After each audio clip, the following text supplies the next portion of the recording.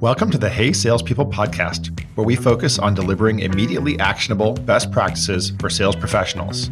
I'm your host, Jeremy Donovan from SalesLoft.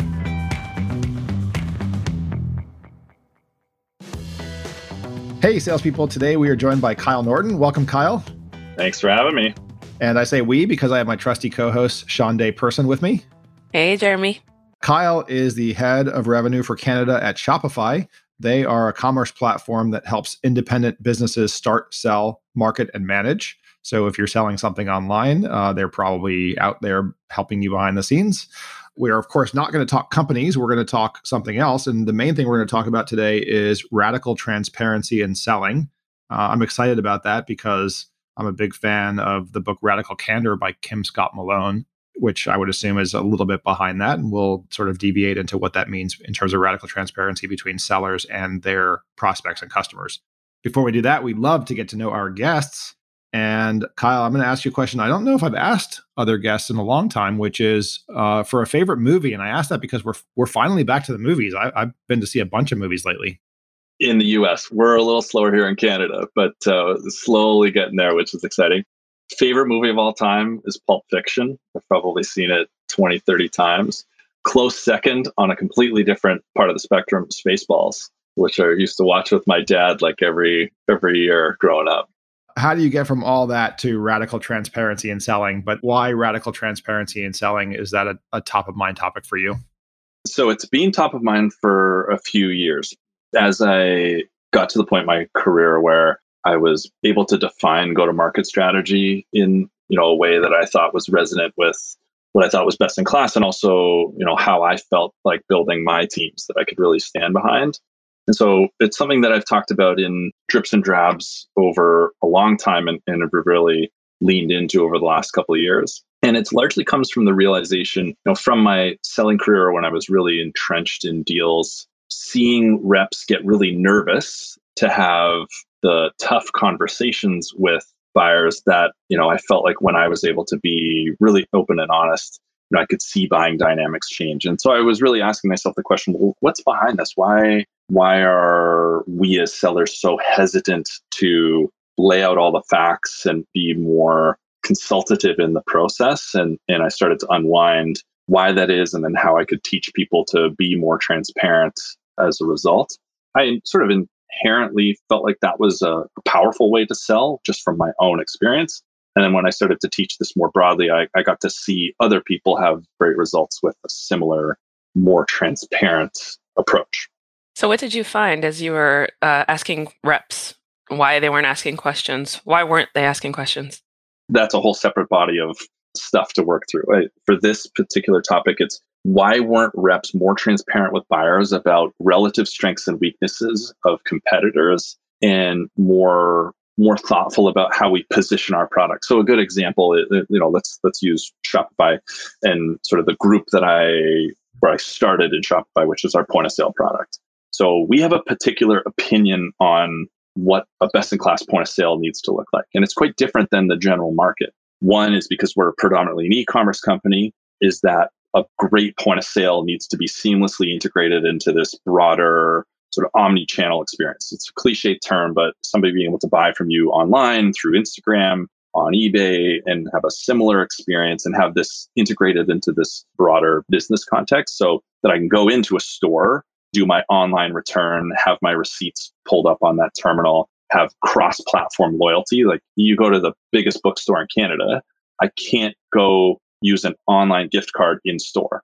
It was really important for us to build a unified commerce platform, but we were really one of the first companies to lean into this full force.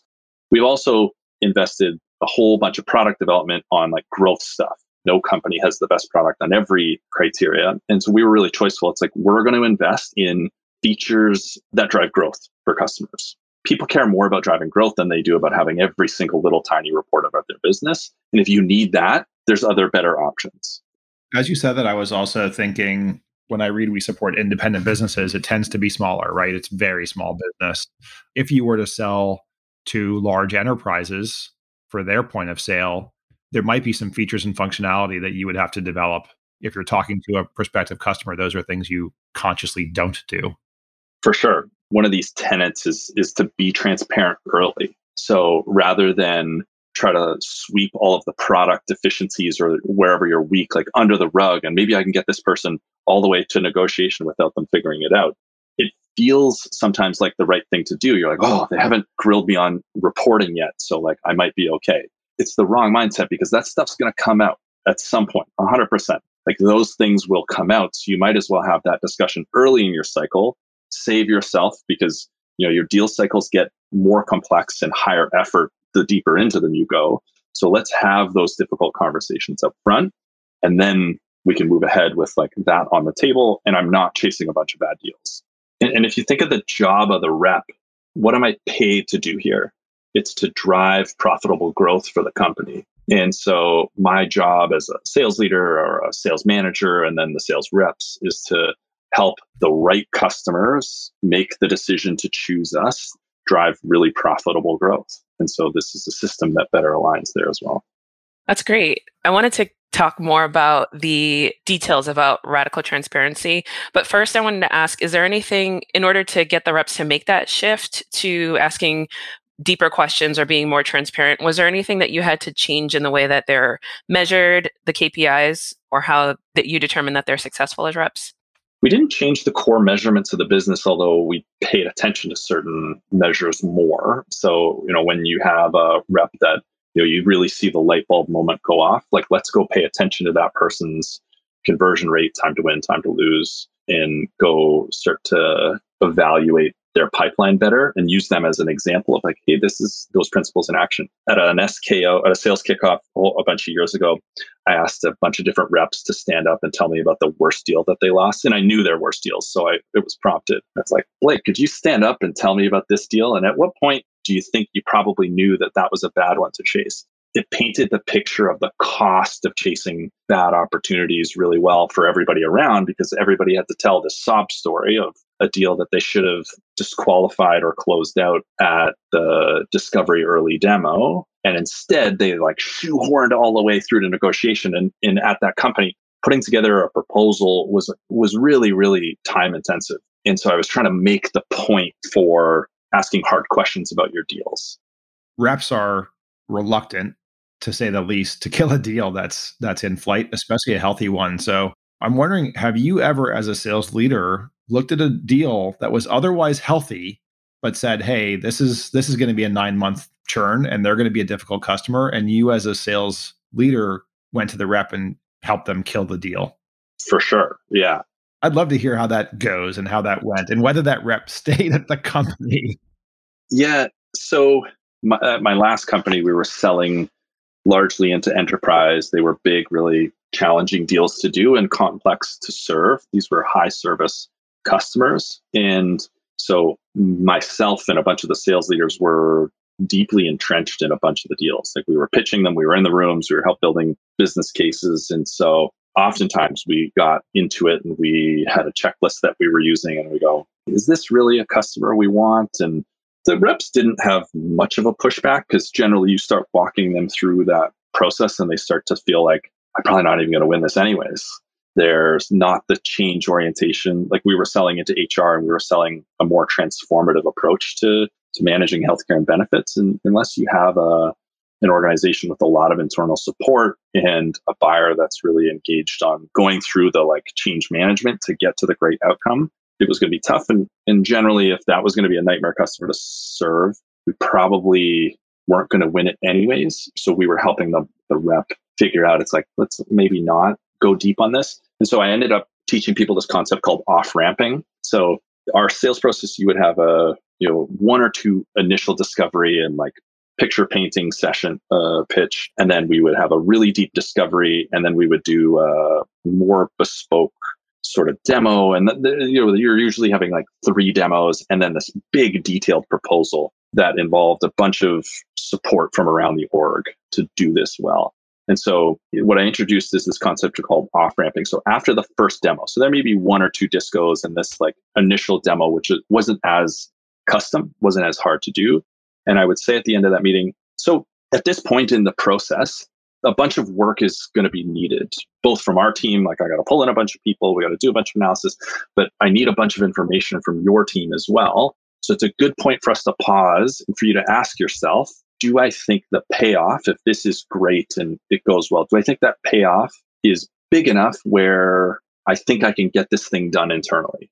And to really evaluate what are the other pressing issues in your organization? Is this a nice to have?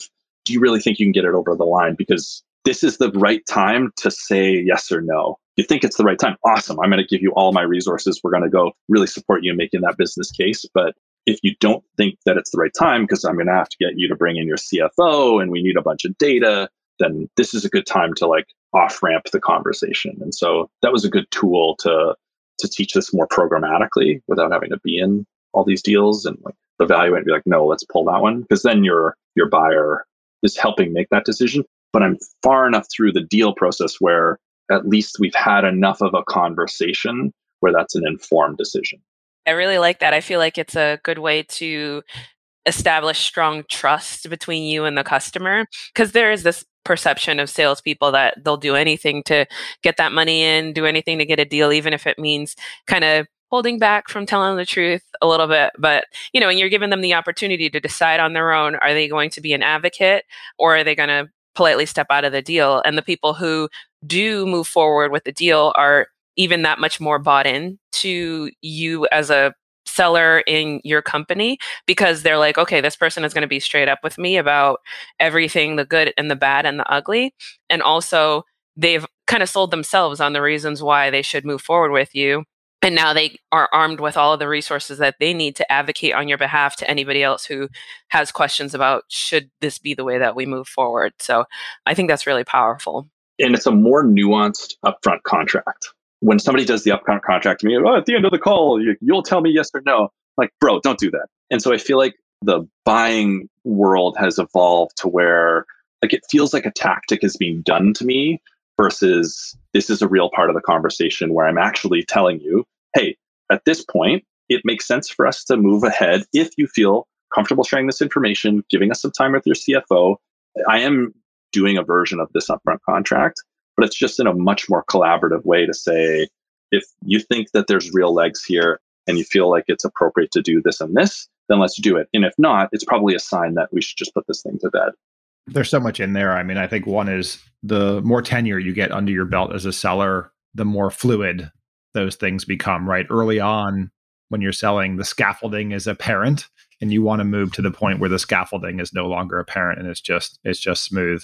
I also love this concept of just checkpoints, right? So you have this early checkpoint where you're saying, hey, there's going to be work here. And actually, the next step is you do some work and, they may bail. It's a great way to like have them screen themselves out. The other piece, right, is, as you said, it's pretty early on. You want to get them to commit to introducing you to somebody else in their organization that has, some degree of authority. I don't know that you need to get to the decision maker. I mean, everyone wants to get the decision maker immediately, but in a large enterprise deal, you may not want to get the decision maker until you've done more background work. I love this. We're getting into the system that you have, and off-ramping, I should say, is a component of the system. Now you got us super curious. What are some of the other components of the system? So one of the other ones I talk a lot is point of view positioning. And I talked about this, hey, we're a growth platform. If you need every report and all this stuff, here are the other things. So it's basically having a really consistent point of view about your product that you're taking to market that fits with what your product really does. And it has to be underpinned by differentiation. Like there's no such thing as a better product or a worse product in my mind. All of that is context dependent. On paper, worse product. So use like G2 Crowd or Magic Quadrant. Like the thing way up here might be worse if my context, my market, my infrastructure is different. So like I'm just trying to get people away from better or worse. And folks in the sales engagement space are really guilty of this because I hear about it all the time. It's like, oh, no, like mine's better.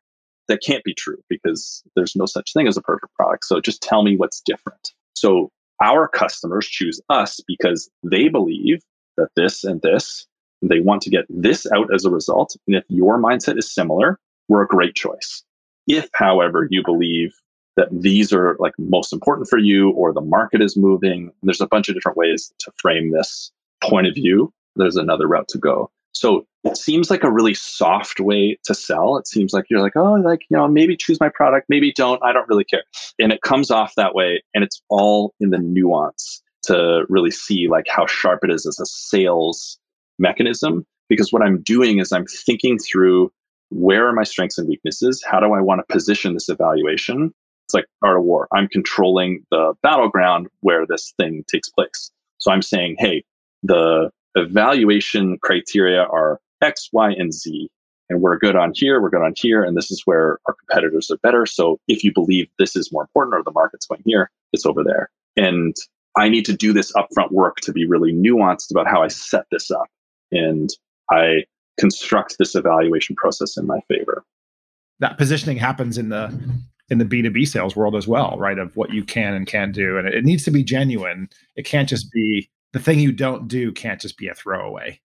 Yeah. And as sales leaders, this is really where sales and product marketing, this is where your investment needs to be. Asking reps to do this is a lot. So how can you build a brand positioning or a product positioning that then people can take and say, hey, let's use my last company. Hey, if you believe fundamentally that employer paid healthcare is broken and you're diehard that this needs to change, and I believe it's the right thing for us to do, and I believe healthcare can be an attraction and retention tool. If you believe those things, then we should talk, because we have a really interesting novel way. If that's not your biggest problem and you feel like nothing's going to change because it's such an entrenched way of doing things, then it's probably not the right fit. Well, one thing you mentioned earlier that I also wanted to circle back to, we'll often dive deep into like the nuances of selling into different segments, VSB or enterprise and so on.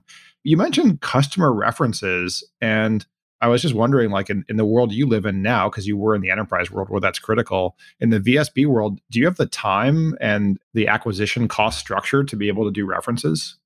Oftentimes references are being done with or without us. So in these mom and pop markets, you can call it, their communities are really small. So like selling to brick and mortar retail, they know who's on their street in their shopping district, and they can walk up and down the street and know who's on Shopify, who's on Square, and they're going to ask. And there's big communities. There's like big Facebook groups, and on the e-com side, big Discord channels.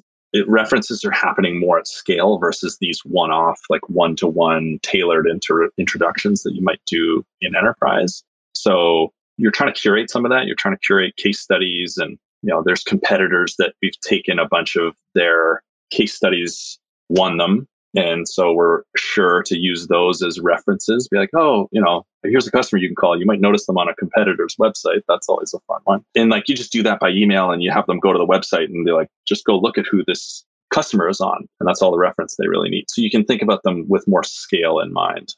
Yeah, as a warning to salespeople, sales leaders and marketing leaders, when I'm buying, and I don't think I'm that atypical, I'm atypical in some ways for sure, but when I'm buying, I look at the companies that are listed as the marquee logos on the company I'm buying from's website. I go find the buyer, which is not too hard to do, and I call them. It is shocking how many of them are no longer customers. And so you got to get that stuff off your website, because you're right, these reference checks are happening whether you like it or not, and don't shoot yourself in the foot by leaving a customer who fired you on your website. This is on a slightly alternate point, but references 1000% happen whether or not you know it, because there's so many communities and Slack channels, and I always go to my same group of folks to vet technology and platforms. So that's why you got to make the customer investment. CS has to be a huge investment. You got to give great customer outcomes, because it's so much easier these days that like bad product performance will completely kill you. I love the way that Shopify has communities and supports their communities. That's one thing that you all do really, really well.